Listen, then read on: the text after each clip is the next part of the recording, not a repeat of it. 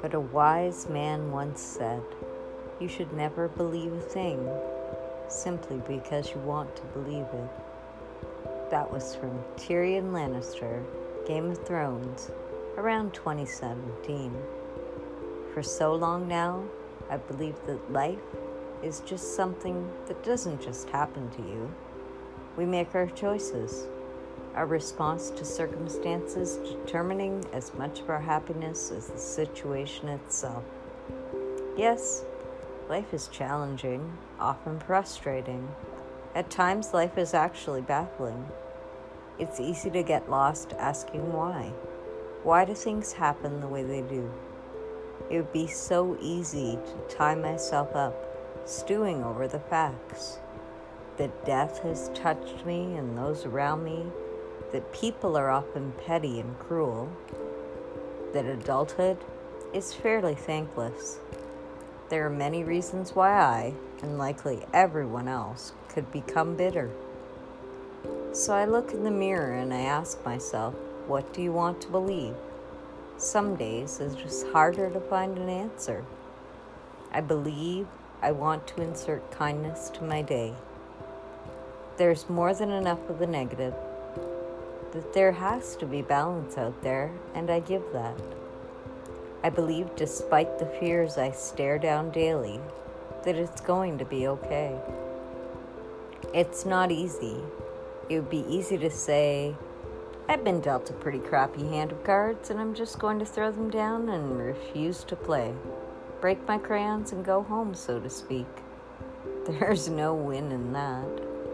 I could cling to the truth and be sad and say, but it's true. I won't. I refuse. It's that kind of truth that only leads to one thing: despair. I just don't have time for that. I look inside and I try to drum up a better truth to attach to my soul. Not a greeting card platitude, but a macro belief to guide me. So I look to the examples set by those wonderful people who graced my life. My friend Susan, who always found a way to rejoice in her life. Her happiness was infectious. Was her life perfect? No. She faced bullying. I saw that. She overcame a bad marriage. I definitely saw that. She even found in her a way to celebrate her emancipation from that. She stared death in the face and took time to spread joy in those around her.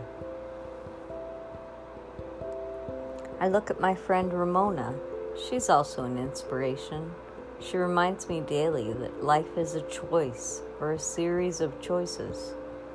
She has reshaped her career to reflect what she wants life to be. She's gone from being ground down and whittled away in the workplace to putting light in the world. Her work, as a life coach, now empowers so many others to choose to be the things they want to see in the world. She reminds me that the universe, if you ask for help, will work to put you in the place you need. My children as well, who keep stepping forward to grasp any issue thrown their way, give me hope. Whether it's illness, grief, miserable bullies, just daily challenges, work, homework, relationships, where to go in life. Each one of them meets each obstacle with integrity. They overcome and beat the odds at an alarming rate. It's comforting, and it fills me with wonder. It would be very small of me to ignore the beauty of the people who have been given to me to love. If I was to say, it's just so hard, I can't continue, wouldn't I be silly? If I was to become jaded and throw up my hands and say, there's nothing I can do, that would be a lie. So I choose. I choose to try. I choose to find a way to put aside my annoyances, my throbbing heart, my fears, my hurts. I choose to be welcoming, positive, and gracious, even when it hurts.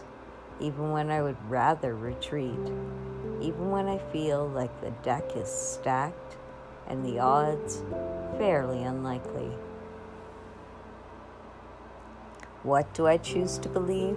Nothing major, no giant worldview, just one small hope that I can step forward and try.